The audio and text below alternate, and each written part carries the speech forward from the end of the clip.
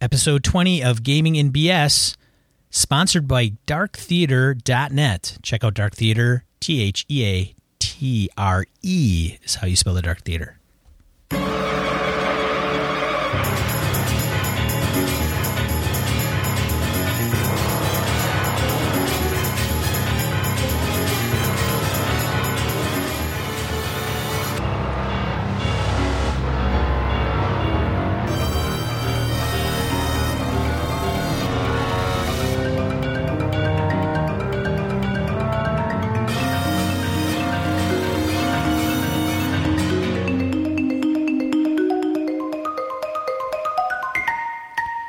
Hola, Listenerville.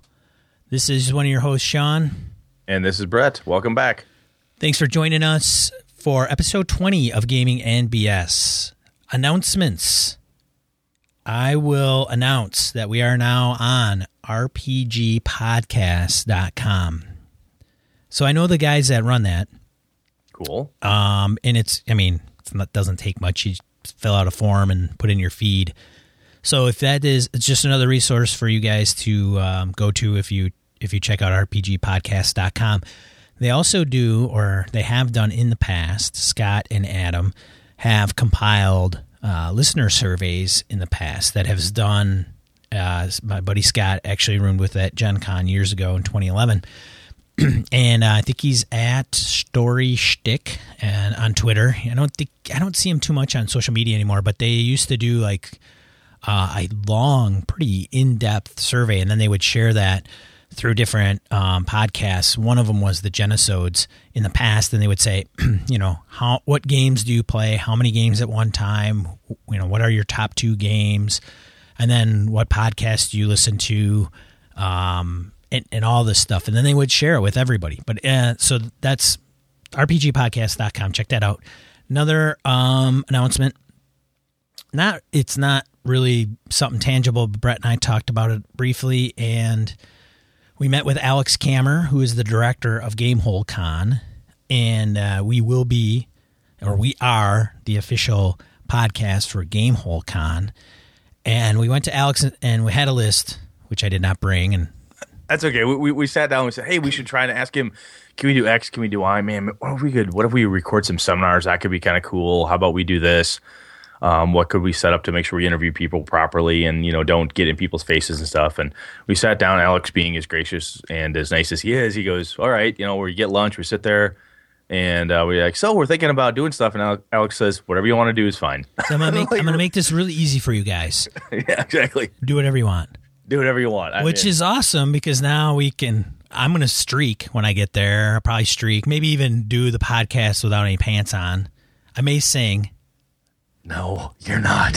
This is why I'm there. So Alex gave me. I got the look from Alex. Just make sure you keep him in check. So Brett, I'm there for that. Brett's. You heard it here. Brett does not care. He's vehemently against me singing, but not podcasting without pants. See, I wear a kilt, so I'm fine with that. Oh, it's cool though. Alex is a good dude, and what he's doing with Gamehole with the rest of the team there and how they're building things up. It's gonna be a lot of fun. It's just an opportunity to just kind of more exposure for us. But if nothing else, just I get to nerd out, right? And maybe get to interview some folks and just kind of see what's going down. And we got to sort out how we want to do. Do we do live feeds? Do we record stuff, post them that evening or whatever? So we've got some thoughts that we're putting together on that. I know we've got a poll on our website about broadcasting seminars and so forth. So if somebody's got an idea of like, hey, I'd like to learn X about Gamehole, do you think you guys could cover that or anything along those lines? Pitch it to us. Can't guarantee that we'll get on it, but we'll definitely put it in our list of shit to think about. The poll's not on the website yet. Dude, I thought it was on the website. No, it's on Google+. This is like the iTunes thing. Get this. No, God. I know. I'll update the website, but one thing I told Brett, and it was what we were going to do is kind of like a show in the morning, show in the afternoon. It'll probably be mixed in with this feed because you guys are the audience, even though you may not be going to Gamehole. You're still gamers, so we don't want to do a separate feed just for that. And if you guys don't like it, you can just go forward right through it or pass, delete it. But I vow that if we do go the 100 miles, which is to record seminars in addition to the morning, afternoon, or morning, early evening shows that we're going to do. They are going to sound decent. Because one of the things that really irks me, and podcasters, I love you guys. I really do, and I can appreciate the effort that you guys put through behind this. Like, you guys have remote people that will record the show, so it's not always your fault. But man, there's nothing worse than, hey, we recorded, Frank Metzner at whatever, and the sound quality sucks. And then, worst of all, people ask questions in the audience, and you never know what the question is. And then the person answers, and you can probably figure it out after the fact. But I'm telling you, if I do this thing, it's going to have the person that's talking is going to have a mic, and it's going to be pumped in just like you hear it right now. And when people ask questions, they're going to have a mic in front of them. And I'll probably stand it up. And if you want to ask, you just stand up, go to the mic, and talk. And it's going to, so if it doesn't sound decent, I won't release it. Hey! If it doesn't sound decent, I won't release it. All right. That's your new catchphrase. That's cute. No, it's a good point. I mean, I've listened to other podcasts that have had seminars or Q&A sessions or whatever it is. And if it has to be of decent sound quality, you can hear the questions, or at least have the questions repeated back or something, so you can tell what the hell's going on. Because 9 times out of 10, I can't follow what's happening, and then that episode is just garbage because I can't figure out what the hell's going on, and it's just a lot of extra effort on my part to figure it out. You deserve it, audience. You, RPG gamer who wants to listen to this or the seminar and find out what the scoop is, you deserve good. You deserve to hear it at a really good sound quality. There you go. That's all I have to say about that. Cool. Okay, so shall we do the one? Should we get into the sponsor quick? Let's hit Grayed Out. Let's go. Michael Aldhauser, a friend of the show and sponsor, is the gamer behind the awesome dice bags available at gradeout.etsy.com. Yeah, I've got 4 of these awesome bags. These are stand-up bags, dual drawstring, tough as nails. He can do custom work. He's got a ton of things in his shop, custom colors, you name it, he can pull it off for you. Be sure to mention Gaming NBS for a 10% discount when you place your order at the website Gradeout, that's GREYEDOUT.etsy.com. All right. So one thing, and I'm going to read this. I don't know if you did you read this? No, I just saw it this morning. I was up in I was back up in the far northern portion of where Wayne Humfleet lives. I was far above the bridge there this last weekend. So I just got back earlier today, sorting through this post that looks kind of interesting. So yeah, let's do the random encounter thing. Brett is like, man, to have like millions of dollars and houses up north and all this other garbage. I mean, it's ridiculous, the stuff I got to put up. You should see him at work, shows up, doesn't even care if he gets a paycheck because he'll just, my cabin up in the woods or whatever it is. Smoking hundreds, lighting them with 50s. That's my thing. Right. Yeah. And it's all because of our sponsors and our exposure. If it weren't for this podcast, we both end up being in the poorhouse. Absolutely. Yeah, right. All right, let's do this. All right.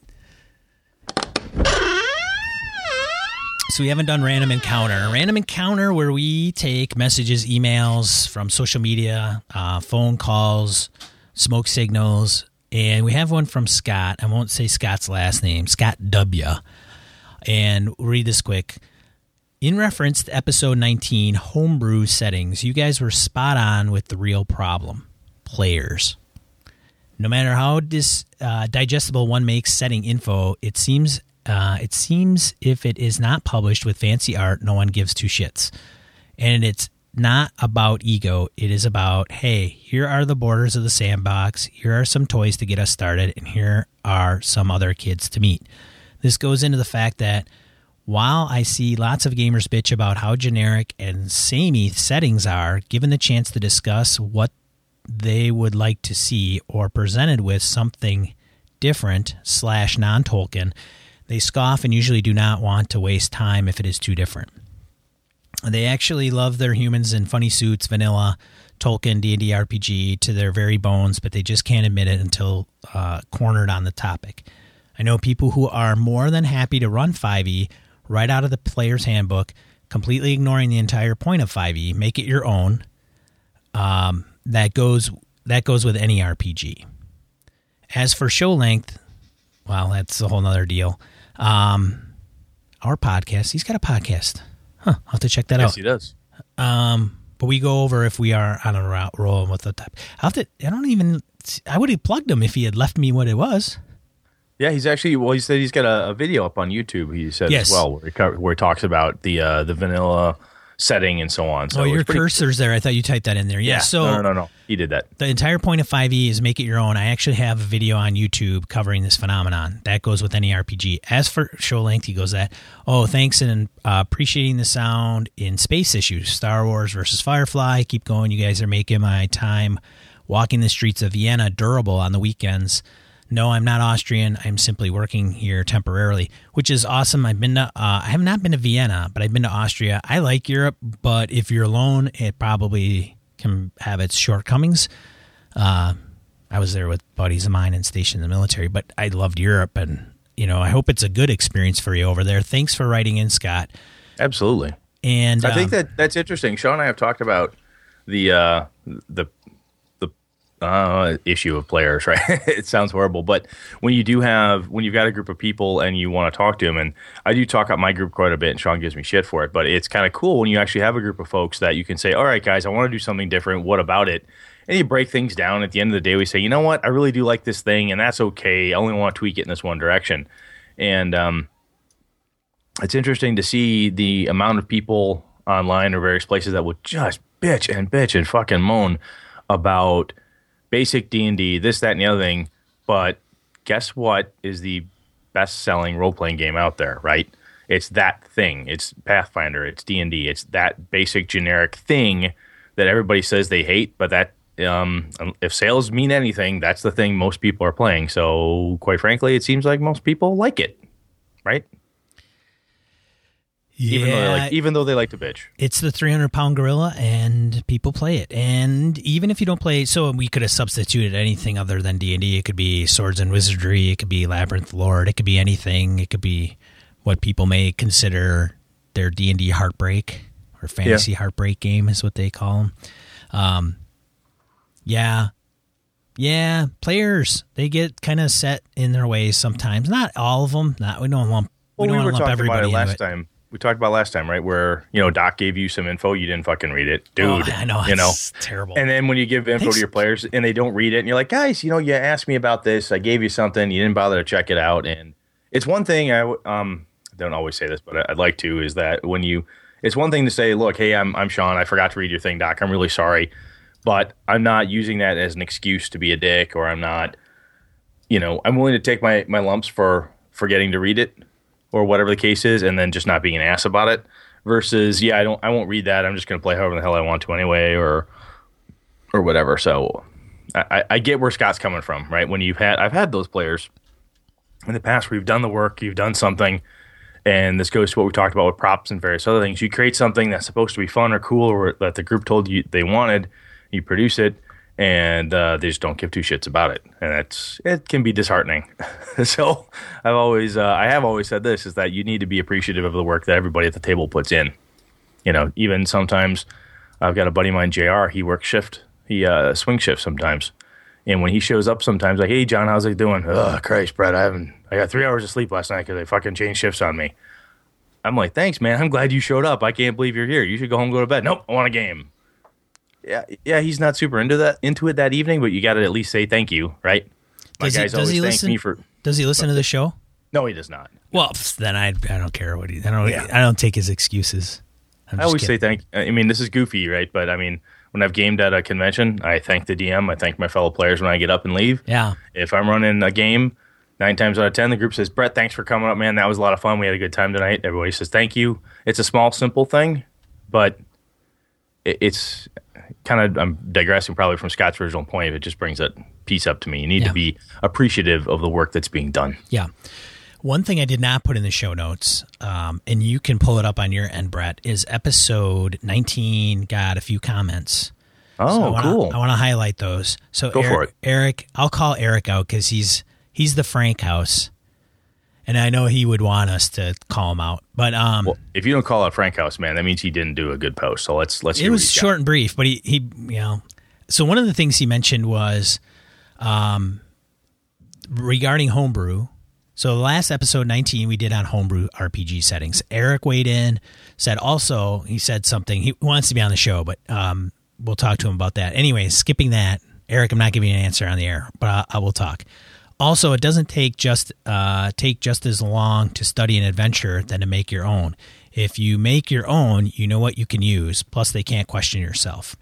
They can't question you is what he meant. And this is now, I commented, of course, this is coming from the Iron GM. So if you don't know Eric Frankhouse, he is on, because he has a podcast or something he does to Refresh and Reload. Yeah. Yep. refreshandreload.com. Check him out.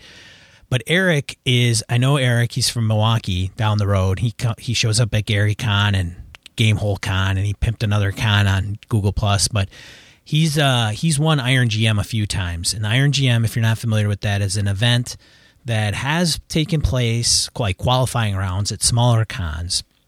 And then they have this big event at Gen Con that Roan Barton and a few others put on. And what's Jen's last name?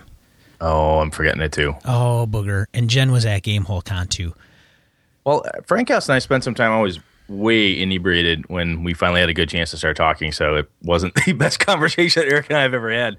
But at Gamehole Con, we started talking about what he does for different things in his world versus my world through just different concepts of what we're doing. And I think he's got a very valid point in that when I sit down, I'm like, look, I want to absorb this setting, and I want to be able to speak to it with the level of authority that my players and I expect of me as the game master, or my player, or as a player, I want to make sure I understand this. If I do, as a game master, make it myself, I agree. It actually, if I look at it, the time it takes me to study the adventure, the setting, to really become the master of that versus the thing I already know myself like the back of my hand, about the same. So, yeah, I think there's value in that. Jen Page I know she was involved. There you go. I don't know if she still is, but Iron GM, I didn't finish what it was. So it's a competition where they get, 10 or 12 GMs, and you're given 3 words, and you're given a table of like 6 to 8 players, and that GM has to come up with a game based on those 3 words. And then they're voted on by the table, like how, certain questions that the players weigh in on. And I know that Eric he's at least won twice. Which I was actually there. I participated as a player at one of them, and I didn't even know who he was. And but yeah, he's good, a good egg. But yes, homebrew, make it your own. Players won't question you because it's yours. No, I like it. It's a good point. I think it's really valid because if I look back at the sheer volume of time I spent mastering the Dragonlance setting back in the day, all the novels I read, and some of them were quite worse than others. But anyway, reading all that stuff and tearing through Forgotten Realms and Greyhawk info just to bone up on the world. Yeah, had I spent that same time developing my world. Yeah, I get it. Totally valid point. Chad writes in or comments on. So these are all in the comments on the blog. You can go to Gaming and BS. Oh, I should really get a short URL shortener. But episode 19, there's some comments. Chad writes in, friend of the show. I enjoyed this one, being a homebrew guy almost since I started running games. I think it's a great thing to try and get people to do. After so many years killing kobolds, orcs, and even dragons, it's a cool feel when you get to the kobold chief and he's as strong as you are or even stronger. Or you take on the Gorgon that is somehow damaged, and so you don't have as fierce an adversary. I had never really run into this until I started playing with Brett and the WGG guys. Since then, I've started incorporating this theorem in my own gaming to a mixed result, depending on the group I'm playing with. I like to think homebrew happens more often than not, so I was very happy with this episode. I see he also wants to kick you out of the state if you don't become a Packers fan, which I think might be a little drastic. Yeah. We'll give you one more year. If you don't turn it around, then I think I'll have your visa revoked. There's a reason why I don't meet some of these guys face to face.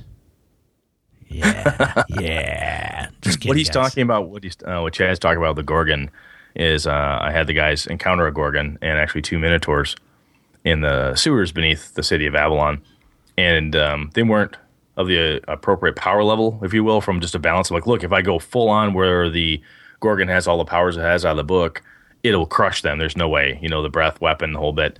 So I had indicated it was old, it had been wounded, its mouth wasn't, was essentially wired shut, or a busted jaw, wasn't fully functional, and I can't remember all the details I had behind it, but couldn't breathe. You painted the picture of this is a helpless Gorgon. Kind of, yeah. But it did beat the crap out of them. Holy shit. I mean, it was still a big, steel-covered bull that wanted to eat them, so it was pretty intense. It was pretty cool. So anyway. Zave comes to my defense and says I can stay in the state of Wisconsin. Thanks, Zave. Thanks, I did. Zave. Thanks, Zave. I appreciate that. Zave's my buddy now, and Chad, say lovey. He says, great show. Really enjoy every one of them. As to homebrew, I never run a pre-made adventure. Not saying there are not great ones out there, and I've enjoyed being a player in many of them. I bought one pre-made many years back, read it over, and found that 25% of it unusable, or usable. Sorry, 25% of it usable, and homebrewed up the rest. So how he started up a world: find a system you as a GM love and understand. Remove anything you don't like, add anything you do like. Start with whatever size map you have the time to build. Give your player races and classes they will enjoy playing. When starting the campaign, give the players a few options as to paths they can take. Let the path the players take fill the map as the game plays out. Add in areas the players can find: caves, dungeons, lost cities, anything you can think of. Before or during the game, come up with a few large quest paths the players can pick up at any time. This is sometimes easier to do once you see what the group likes or outright says what they want. Absolutely. As said on this podcast, talk to your players before the game about the system of the world, what their wants and needs are. This will make everything go much smoother.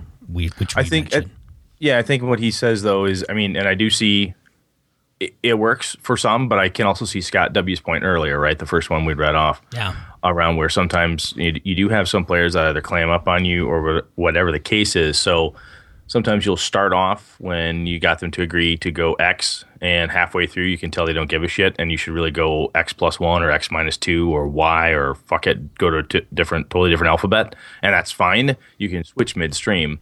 And if you are willing to do the homebrew thing, even if you take a pre-published adventure, hack out 75% of it, and change it halfway through because the players don't care about dragons, they care about beholders, or all they care about is finding a lost spaceship, then you can do that. You can totally switch it up halfway through.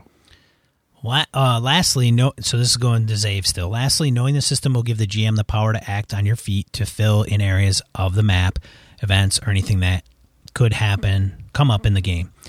He just started Rollmaster Homebrew.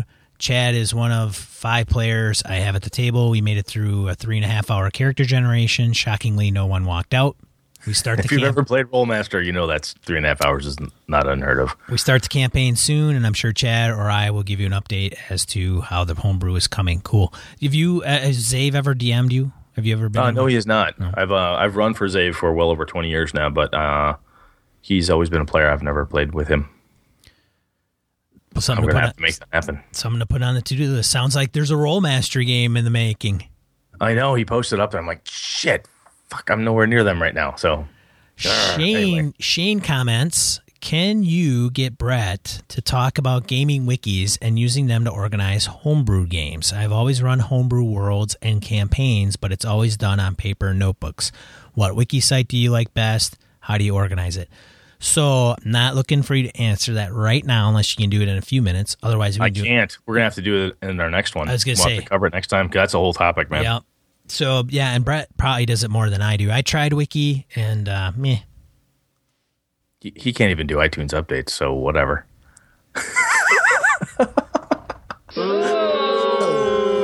Yeah, that's what I got to say to you. Nice. Let's get into the topic. Thanks so much for everybody leaving comments. Thanks for the email. If you have a question for the show, by all means, send us an email at gamingandbs@gmail.com. Go to the post for the episode, leave a comment, hit us up on Twitter, Google+, Facebook. We're on all those. Or nobody. Here's the deal. Who's going to be the first one to leave us a voicemail at 929-BIG-DICE? We have yet to get a voicemail. If you email or if you do that, you'll be the first one, and we will make it known you are the first. Yeah.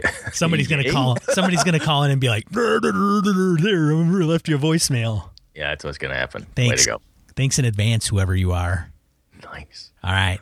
Moving on. Let's get into the topic discussion. Holy cow, we're going to be on like a 3-hour show here. XP and advancement. Brett, why did you pick this topic, Brett? We were talking about this at the end of our last podcast. We were wrapped things up, talked about it, and one of the things that Sean was talking about at the end of last one, we were talking about homebrews, and his one buddy, Jeff, who was not responding well to JW. Jeffrey. JW. Yeah, J-Dub. They're not responding well to the whole, God damn it, use Google Plus. And where's my XP? Where's my XP? And Sean and I were talking about tracking XP and stuff. I said, I don't even fucking do it anymore. He's like, what? And I said, you know what we've been doing is last time I ran a Pathfinder system is we went through, it was a campaign arc. So we had all these different plots. It took us about a year, real time, getting together once a month. We got through it all.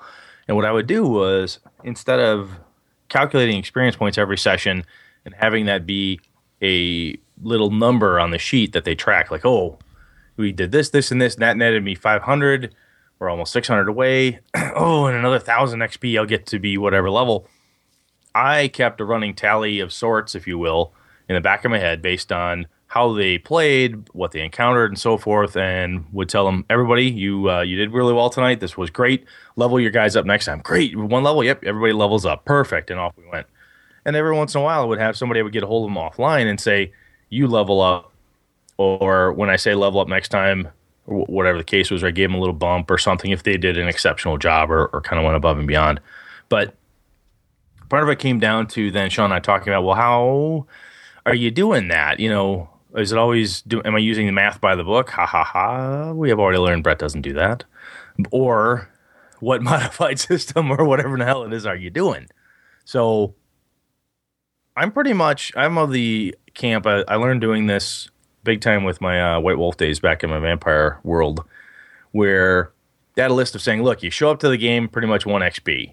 If you participated, 2, 3 if you did a really good job, 4 if you're like standout, holy shit guy, and maybe 1 at the close of a chapter or something along those lines. And the way my group operates, we don't really care so much. We care to a point, like if you fought 500 kobolds and an ogre at the end, you're like, wow, that was pretty good. It was a tough fight, pretty scrappy. We almost got our asses kicked. It was our 2nd level. We made it, though. I expect to get something from all of that. There's other times, though, we've gone through a session and it was all talky, role play, not a lot of combat. Very intense, a lot of digging into things, talking to people, threatening this guy, figuring that out, pulling all these clues together. And I'm like, you know what? That was just as intense as battling the the bugbears and their dire bear steeds 2 sessions ago. You level up again, and that way you get the Pavlovian level up perspective where you keep getting something. But I'm not putting a number on your sheet because I don't like the distraction that experience points on the sheet give. Sean, do you have a retort, or what do you think? So I have run games, and I have done it by the book to the point of a spreadsheet. I don't like that much math. Well, it's easy. You just, okay, yeah. Well, this is the way you do it. If you set it up in a spreadsheet, and I was doing Pathfinder at the time, so the encounters were right there. The encounter would say, if they defeat this, award them for 1,500 XP. And so what I would do is I would call it whatever encounter number it was, and then I would put in the total, and then I would have the amount of players that were in that session or in that encounter, and it would spit out the total for each person for that encounter. Oh, okay. And then if I did it, so that would be encounter, and then if I had 3 encounters, I would call it a session. So then I would add all the encounters up for each person and go, here's your XP for the entire session. And I would do it by the book and see what happens. And, so here's kind of the thing. And the reason I did it that way was because that's the way I just wanted it cut and dry. There was no misinterpretation. It was like, you killed frickin' bugbear. Bugbears are worth this. You have 20 people in your party. You get 2 XP. Done. Okay. Done. Finished. Now, I did have a buddy of mine growing up who, growing up in the AD&D days was kind of a similar XP kind of dealio. He would take like the Munster. Well, you'd get XP for gold as well. Oh yeah. And then he would do the same, and then he would put like bonuses, and he would put bonuses based on little things that would occur. Like he would say, plus 10 role play bonus. And he would give that. You were clever. You figured out the trap before anybody else did, or whatever the case is. He broke it down into multiple things. So like everybody, cool. Everybody would get. You may not get any bonuses, or you would get more bonuses than any. He could give bonuses to the whole group, or he could say group XP X, monster XP Y, gold XP Z, and then he would say bonus XP for role playing plus 50. And then maybe he just gave me that or another player. And then he would say for squashing the big bad guy or the big retort against the big bad guy, blah, blah, blah, or whatever, how it was. And then he'd put that in extra. And then he would give it on a sticky note. So it wasn't like this big complicated system, and it was all arbitrary, some of that stuff. So see, now when we're talking about, I guess I should be specific, right? Because different game systems use the advancement set differently, right? Because we're talking about a very traditional, old school, you rack up X number of points for the Pavlovian ding, level 2, ding, level 3, where you're watching the bar raise. Yeah, we're obviously talking about the level-based systems here, right? Now, when I was White Wolf and so forth, it's point-based, right? It's for the dots on your character sheet, X number of points equal this, and GURPS and hero champions and some of those things. Shadowrun does karma points, I believe. Okay. I only played a few sessions of Shadowrun, but you get like karma points and you get some other stuff. So it's points. You get points, and then you can kind of spend them different ways. And if you accumulate them, you can spend them. You take a bigger chunk of them and spend them in something sometimes that's you more want to resource. Bank it, right? Because you got to bank it because you've got a weapon skill of 6. You want 7, but it costs you 20, so you got to bank it. Right. So my thing when I did that was I always said, okay, guys, we're done for the night. I'm going to step out in the hallway one at a time for experience points. I'd send people out and I say, you get 3, you get 4, you get 2, you get 3, you get 2. Secret. And the reason we did that, like you said, kind of the sticky note thing only, and I always tell people, you can share this info if you want. I don't care. If somebody got big buku experience points, it was because it was, in our group anyway, it was always a role-playing thing. You had somebody, for whatever reason, was like the star that night. Question. They did an awesome thing. Yeah. Why do you pull them up? Why do you pull them separately? Because in the White Wolf game we were running with the vampire game, a lot of times you have PvP type of action going on, and you don't want to know what everybody else has. It kept the whole power-based concept hidden and mysterious. So you'd have the big bad bruiser motherfucker vampire against the magic-using vampire motherfucker, and the two motherfuckers didn't know which motherfucker was the toughest one. Did we say we were explicit? We kind of did right there. But anyway, that was the reason, right? I did the same thing when I've run Amber for a longer term because, again, Amber's very PvP. And even if it's not very PvP, I think, for me anyway, it gives a little something that you as a player then have. And how do I do this? The other thing I did on the side was instead of just points, someone come in and said, look, you get three of this and refresh this pool. Really? Yeah, you totally did a great thing. It's just money. But instead of resources of X percent, you now have resources of Y percent or X plus whatever because you knocked over that armored car. You got enough money to keep your resources up, or you did this investment thing or whatever it was. So I was able to use experience points plus the non-system based stuff, more ad hoc / modified system, where even when I run GURPS and stuff, you get character points. So it would say, hey, by the way, you also have this new dependent. Ah, crap. Yeah, I'm sorry, you've got a new dependent. You made buddies with the orphanage guys. Now the kids are hanging on you, right? Is it like taxes? You get a dependent? Kind of, yeah. Or you could do the, you know what? Through the last 2 sessions, you've been buddy with the chief of police. Guess what? Your superhero guy, he now has an ally, a level 2 ally. Really? Yeah, dude. You've been playing with the chief of police as your buddy. You built this up in game. Boom, you get that free. Done. You have ally level 2. Off you go. Or, I'm using level 2 out of my pocket. I don't quite remember the mechanic behind it. But again, when it was done privately, either in writing an email or in verbally, then people would have it. It's like, I earned this. I have this thing. If you want to share it, you can share that in game or not. where we could tell everybody, hey, I got 5 experience points, I got 4, I got 5 points to build whatever with. That was your thing to do. Is it kind of like salary? You don't talk about. Yeah, you don't talk about. You can, but it's kind of like what? Yeah, you bring it up, but that's kind of rude. You got 7, and I got what? I'm getting ripped off. The thing, though, is that for me, is I think you need to keep the advancement going in some way. I have played games where you don't move. Right? They're like, I had a guy who did in high school. It's like, you'll get experience points at the end of the adventure. Well, the adventure took like 5 weekends. And you're like, okay, we're getting our asses handed to us. And as a younger kid in high school, you're going through this. And I'm like, we have killed blah, blah, blah, blah, blah, done all these things. I should be 4th level by now, god damn it. I'm stuck at 3rd, slogging through this thing. Yay, at the end we went up 2 levels, and now my guy could cast Fireball, which would have been fucking handy 2 weeks ago.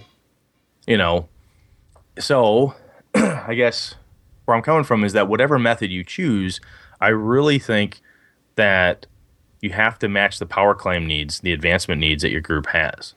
Some people don't care if they go slow, right? And as long as the story keeps progressing, they're fine. My last Avalon game I ran using my Osric and Gumshoe mashup for system, the guys didn't get past like 3rd level. No one gave a crap because combat wasn't important for that component of it. It was more around using the Gumshoe skills that they had to do the investigative work and the role-playing they had to do to find people, to get stuff, to beg, borrow, and steal. Excuse me, they got in a couple fights, but it was nothing too drastic. They really didn't need the firepower because the way the story was running, the power curve wasn't as necessary. At least from the Pavlovian, can I throw fireballs yet perspective. Yeah, and the funny thing is my buddy Jeff he gets irked at rules lawyers and power gamers, but he's the one freaking pinging me for XP. Like, come on, man. Then you're a power gamer. I mean, why do you want XP? Well, I gotta level up. I want this. Well, then, anyways, what I'm doing in 5e, running Minds of Phandelver, in case you guys haven't listened to the podcast for a few episodes. And I think we're into session 3 or 4, and the last one was they got into a town and it's all role play based. So a lot of quests, right? Here, hey, can you go and do this? Hey, can you go and do that? And then they're going to come together and figure out what they want to do. But somebody would say, well, what, you don't award for good role playing or role playing encounters? Which, yes, I would yeah, that's fine. It's legit. I'm not going to just hand out XP just for combat because I don't like that type of reward system. Kill monsters, take stuff, get leveled up. Yes, some games are exactly like that, and I don't have a problem with that. And if that's the game you're running, that's fine. That's cool. That's not really the one I'm running because I don't have a problem giving them a good XP on an encounter. What I'm really doing with this game is because it's a pre-canned adventure is to make sure that the level creep doesn't occur too fast. And that's for their benefit too, even though I'm protecting my players from themselves. Because I don't want to, so I mean, literally if the next kind of chapter, they need to be levels 4 through 6, I'll just say, hey, you're level 4. And it also depends on how many players you have. So I'm going to, I'm not going to give them level 4 if they got or I'm not going to give them level 5 or 6 if they have 6 players. Well, what I guess we're getting into right here is and this just hit me now, is it's kind of a segue fuel back to game balance in a way, right? Yeah, game because you're trying to make sure that it makes sense. Yeah. And I think I'm gonna paraphrase because I can't directly quote. Monty Cook had a post on Google Plus a while back. Who's that guy? I don't know. I think he wrote a game something a while back, something about dice. I don't fucking know. Whatever. Some Cookie guy. But anyway, Cookie says on his post, we call him Cookie. When you're friends like we are, you can call him Cookie. You guys are tight. Go way back. Monty Cookie. Yeah. Oh, God. Yeah, he's going to see me one day at a con and punch me dead in the face. That's why we could talk about it, because he's never going to know he's talked about on this show. That's so awesome. But anyway, he's got a Google Plus post. He's talking about a friend of his who unfortunately died and used to be a game master. They loved playing this guy's games. And one of the things that Monty said in there was his friend understood that game balance meant that the players felt challenged, right? It was a challenge and so on and so forth. He just basically, that I'm paraphrasing, right? I can dig the quote up at a later time. But Right. so what Sean's talking about doing is taking whatever it is and saying, look, you don't need any experience points right now because the challenges are appropriate for your level.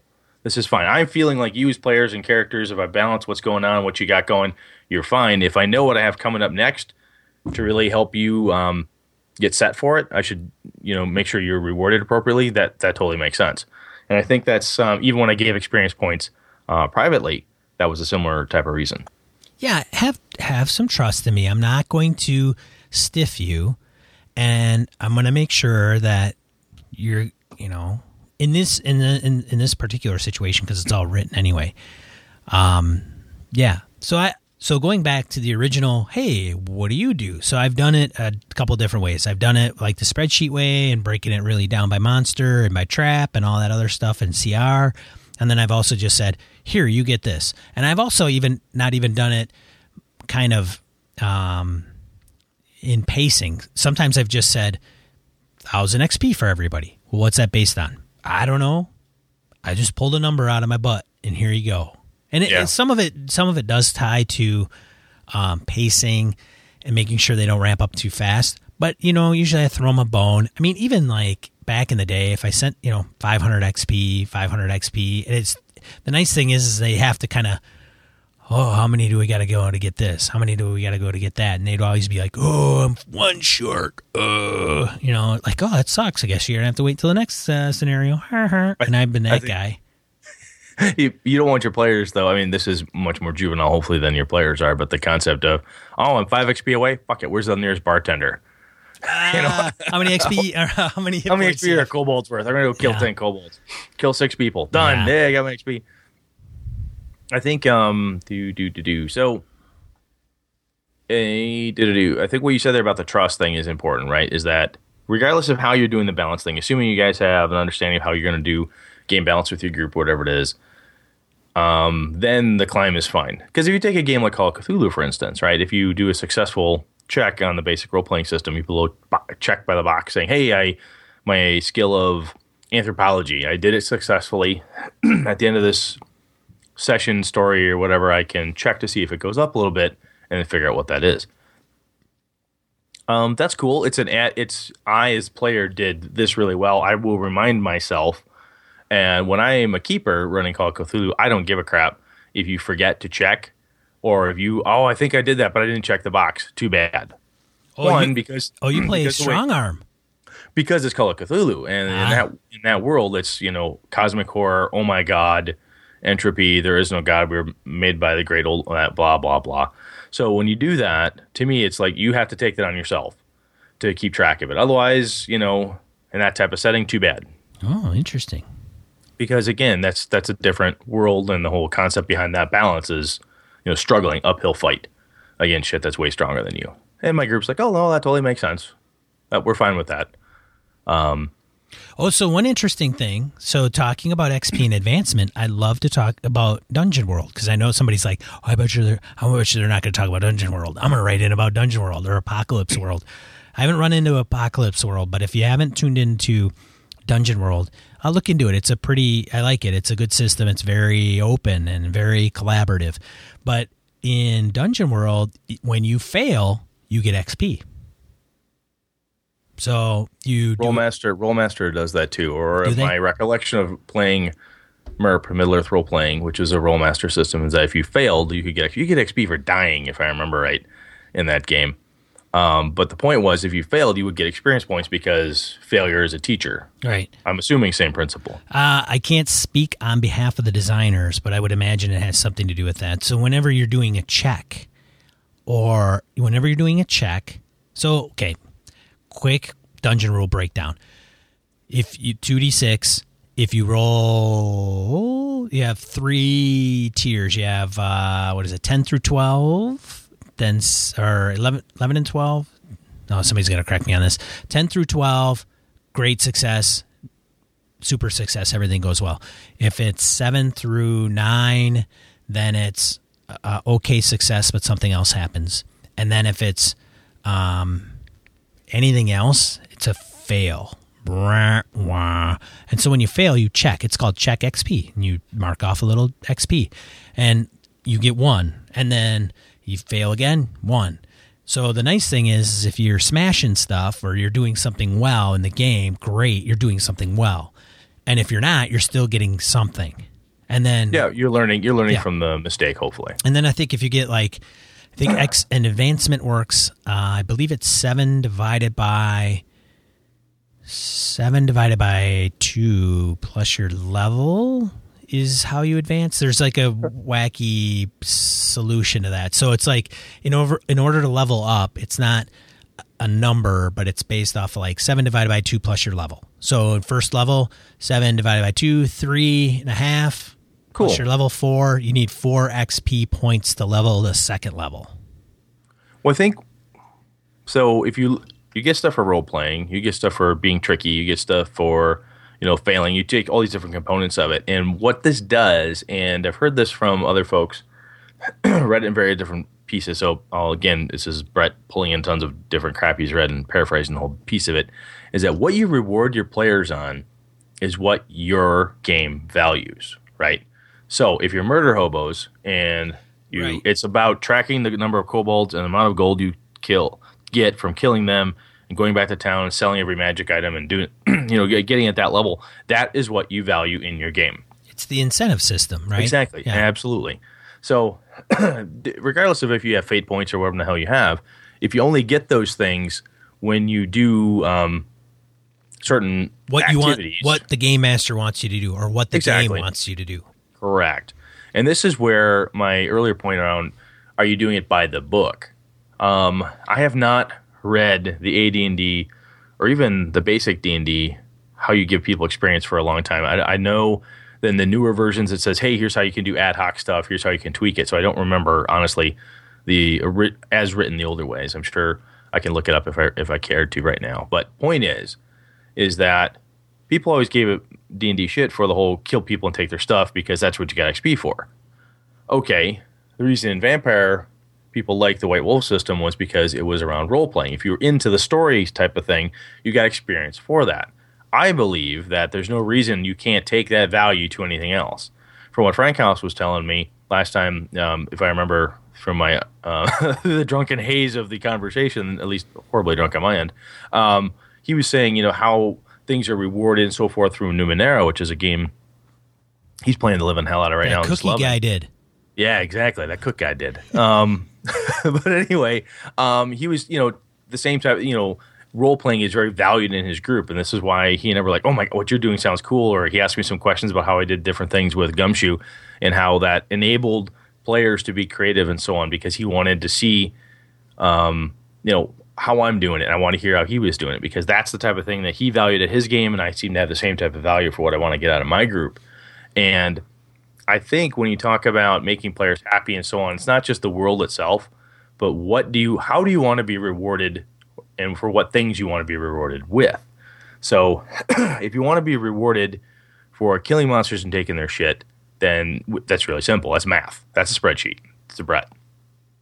When I'm running Osric for my 2 boys, they wanted to do some multi-classing. So they went out. Their characters went out. We went on a little quest. We found a town that had the druid that Connor could learn from, and a guy that AJ could become a paladin. We're doing some crazy mixed matching because they're young, and why not? Let's have some fun. So, and again, as I say, I don't follow the freaking rules anyway. So anyhow, they went down, and we spent like 2 hours just talking about how they went through their training, it was tough physical work. Connor had to dig a hole, go talk to a tree, do this thing, build a shelter in the woods, track animals. AJ had to go on a mini quest. He had to fight people with no armor on. He had to do these other things, just these crazy things. It was like 2 hours of this. And they're like, boy, that was a lot of fun. Man, we got the level for that. Oh, that's great. We're multi-class now. That was all they wanted. And it was all around that particular piece. I've learned that that's what my boys want. They want to kill stuff and get experience points, but they don't want to track numbers. They don't give a shit. They don't want to look and go, oh, we're 5 XP away, man. Next goblin we get, boom, we're in. They don't care about that. They just want to know that they're being adequately rewarded so they can get tougher every time we play. So at the end of every session, I need to tell them, oh, you're close, not quite, or yes, you made it a new level.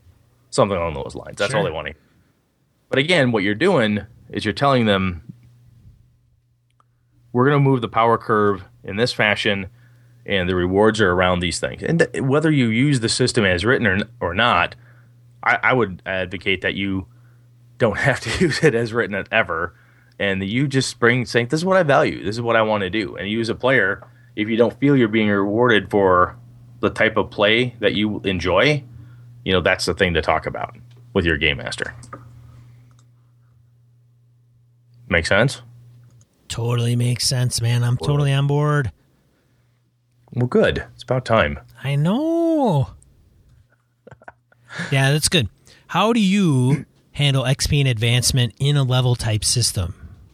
Notice how I put in a level type system so I don't get some game I've never heard of and don't know anything about. You can tell us. I'd be interested if it has something for those that aren't playing level type systems. What are some player incentives? How do you reward them and get them to be cooler, better, or whatever? And our people, I see it online, and I don't know how true it is. It's much like, everybody hates, I hate Pathfinder. It fucking sells like crazy, and people play it all over. So obviously there's a lot of people doing it. So are people actively avoiding games because they don't like the reward system? Or are they just saying, you know what, I like the combat resolution, I like the skill system, the reward system, whatever. To me, that's one of the easiest things to hack or mod, is how you want to reward people. And maybe I'm wrong in that, and maybe there are games that people just flat won't play because they don't like the power climb. Maybe they don't like the creep. It's creepy and not, Autobahn Highway. I don't know. Yeah. I think that so that's a whole nother topic in itself, which I think is, I think Pathfinder now, because it's just kind of, as far as I know, it's bigger than D&D still. I don't think 5e has outsold Pathfinder yet. I don't believe so. I'm sure it will, but nonetheless, probably. Pathfinder is out there, and Paizo's done a good job with it. But I do think what we're going to see is, and I heard this on a podcast too, I think it might even been Happy Jack's RPG podcast, where they talked about Pathfinder the game, and the players that play it it's different.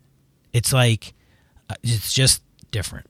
And not to go into details on this episode and get into a diatribe about that, but I think what we will end up seeing is you'll have D&D, Pathfinder, and then like games like Fate and some other ones, but they're role-playing games, but they're all going to be different. So a Pathfinder player is going to be different than a Fate player. It's just they're going to find different things that they appeal to in Pathfinder. So, if they like tactical combat, power-ups, levels, all that stuff, then I think it's just going to be different. It's like chess. It's true. Chess is a good game. It's a game, but it's not the same game as This is one of the reasons D&D.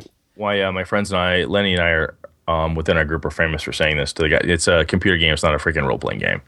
And so we get on that. And every once in a while, I'll see pieces where the role-playing game that you're doing doesn't match your expectations. And Mo Tusino was actually talking about this a few months back in a Google Plus post about a kid who was playing with him and didn't like. They're playing an RPG. I think it was 4E. I can't remember what the hell it was. He was playing an RPG tabletop, and the kid was like, he just didn't like. Someone wasn't working, and it basically was not getting strong enough. And Mo, being a good dude, kind of figures out that, talks to this kid, works through it, and he's like, oh, he plays a lot of video games. He's expecting click, click, ding, click, click, click, ding, click, click, click, ding at these intervals. And if not a big ding, some taste of something, every so often he has to have that, or he's not having fun. That goes back to our a few episodes ago. I can't remember what number it was, but it was System Matters, was it? But Brett and I got in the discussion about, if you're playing a game and you're not playing by the rules of the game, then why freaking play that game? And this goes to what Brett just saying, where if this kid wants to ding every time because he's used to computer games, then don't play something abstract. Don't play Fate. Don't play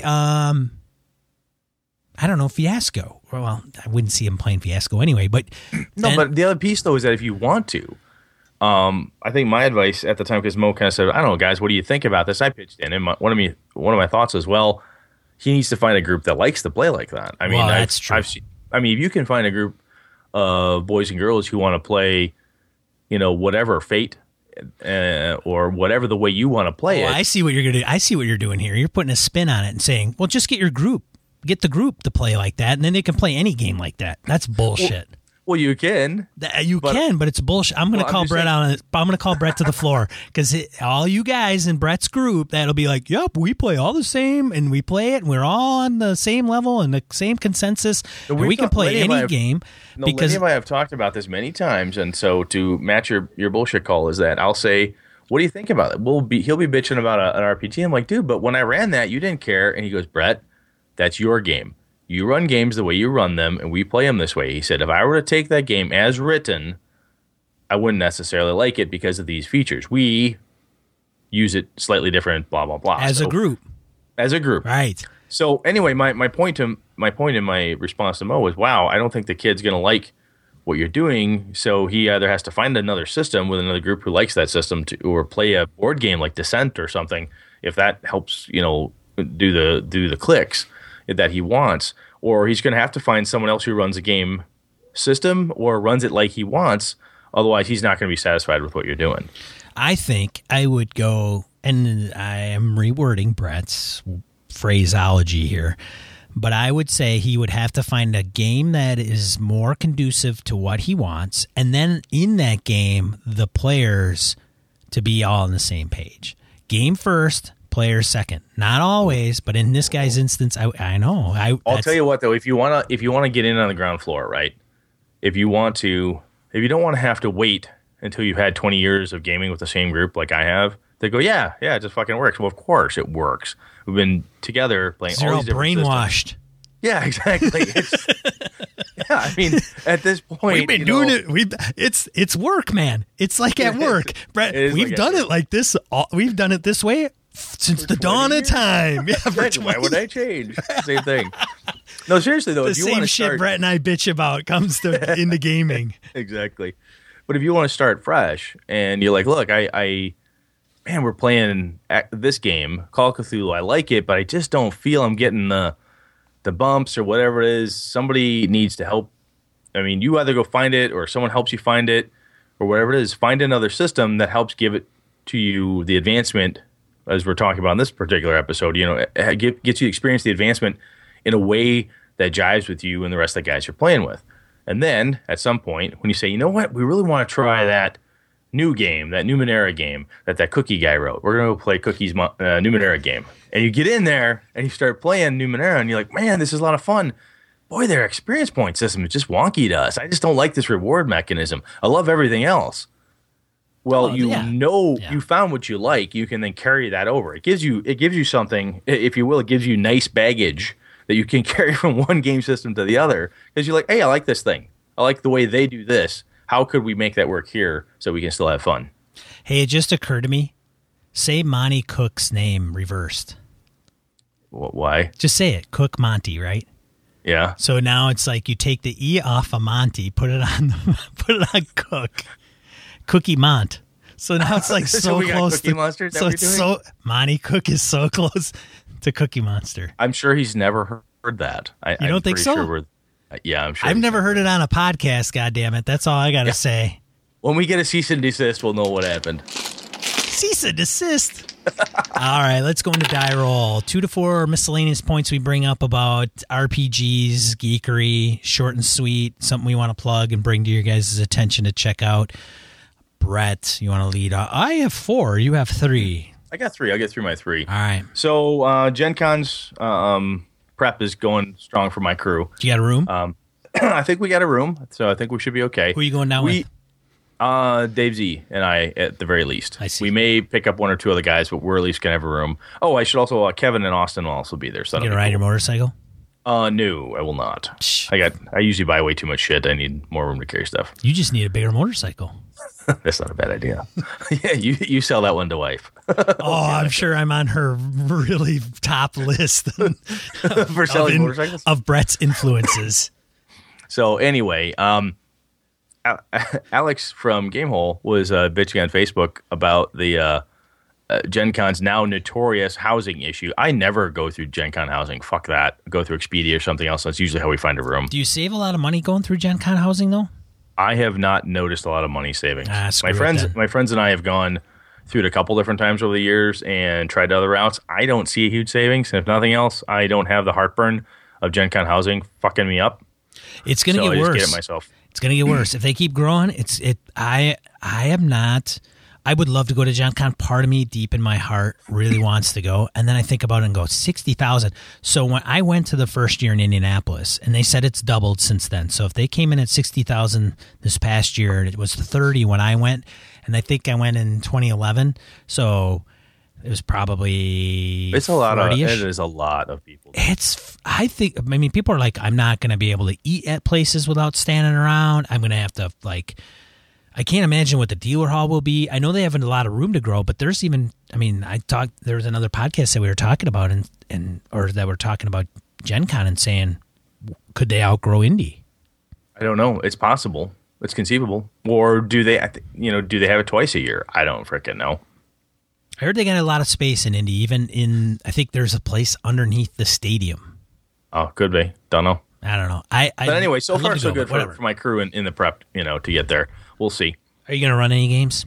No, I don't. I usually go down there for the auction hall and seminars, and I check the dealer hall for certain things. But I'm a collector, so I go through the auction, see some of the older stuff. I go through this. I love to go to the different seminars, and I also like to kind of cut through the dealer hall, see some of the game companies I don't normally see, any posted anywhere else. I can find their stuff online, but it's really cool to meet some of the guys, get a few things signed. Try not to be that dude with a backpack full of books to get someone to sign, but it's nice to see some of those people and give Ken Hite my money directly. Say, hey Ken, I love your shit, dude. Here's my 30-some bucks. Give me my book. If you find Brett at Gen Con and you see him wearing a Gaming NBS t-shirt and you answer the 5 questions he gives you, he will give you $1 million. Nice. We're gonna have a contest. Yeah. Yes, exactly. That'll eat into my children's college fund rapidly. We didn't tell you what the questions would be. No, that's true. All right. So the next one is a spy game. I've been watching I saw Tinker Tailor Soldier Spy, the John le Carré movie. Yeah. And I watched Ronin directly after that. and I'm running. You're running Spycraft. 2 minutes to midnight. Stop. Anyway, so I'm thinking I got to do it. I don't know if I'm going to pull out my Top Secret SI or an older version or something, but I think I got to do a spy game one of these times. Something with no monsters. Fucking espionage, man. Hell yeah. Espionage. Yeah. I think I got to do it. Yeah. Even Night's Black Agents. It's got vampires in it, but the system, if nothing else from a system perspective, it could be really cool. I could hack out the monsters. But anyway, the last thing I have, and I'll turn it over to Sean, is I need a board game. My son is going to turn 9 this April, and he tells me, Daddy, I want to play Talisman with my friends, but it has to be easier than that because I don't think they'll get it. So, and he wants to be able to play something. Well, Talisman will take all day if you play it with a couple expansions like I have. So he knows he doesn't want to play a huge, long game, but he wants to play something Talisman-y, if you will. I've never fantasy played, board game or something. I've never played Talisman. Jimmy has every expansion. I've played, I think, every incarnation of Talisman, the different editions that have been out. I've played most of them. Yeah, my buddy Jimmy has all of them. He's a big Talisman freak. As a matter of fact, at GaryCon last year, he ran Talisman as an event. Oh, very nice. Yeah, and I think he may do it this year. I don't know. So anyway, if Mo, being the Canadian gaming god he is, probably knows this stuff off the top of his head, but if anybody has an idea I'm looking at 5 9-year-old boys that I need to entertain with board games of a fantasy variety. So if you got an idea or a concept, send me something. Descent? I don't know. That could work. That's on my list. I don't know what else is out there, quite frankly. I started looking at Board Game Geek and stuff, and I don't know enough about some of them to say, oh, shit, don't do that. It's not as much fun as the box looks. Yeah, it's highly rated, but I've played it. it doesn't work, or whatever the case is. So Imperial Assault. Star Wars. That could be fun. The new one. That could be fun too. They say it's better if you run it as a campaign, but you got to have the same players every time. Cool. But it's Star Wars, and it's good. It's Fantasy Flight. That's a good idea. And if you know somebody really cool, do you know anyone like that? somebody really super cool that hosts a podcast with you, he may even have miniatures that you could substitute that are actually painted. Oh, I'll talk to Chad. Good idea. Son of a bitch. Son of a bitch. All right, my turn. That's actually a good idea. Thank you. But anyway, if anybody else has any ideas, throw them my way. I'll be happy to use them. You're up, Sean. Modular Paint Workshop. Now it's starting to make its rounds. I saw it online. The thing is phenomenal. If you are a painter, and I'm looking at Lenny, Mr. Warhammer guy, he's showing off his minis all the time. Modular Paint Workshop. I'll put a link in the show notes. It's pretty freaking cool, and I think you have to buy it in pieces. But I mean, this thing like folds out, and it's got all these different cubbies for all your paints, and it shows you how all of them are organized. It's super sweet. I mean, I used to paint minis. I'm not a big mini painter now, but if you are heavy into it, this is the thing to have, in my opinion. Unless you have something custom that you built yourself. I don't know. It looks really cool. I have seen it pop up a few places. But honestly, your link here was one of the first ones I've seen. That's pretty cool. Yeah, and then I found a 4-hour cut of The Hobbit.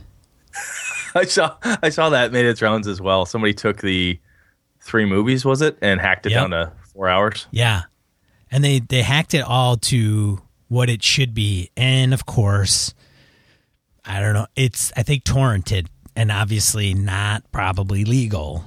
You think copyright material hacked and edited for yourself? Yeah. Putting it out there. But I do have the third movie isn't even available for purchase yet?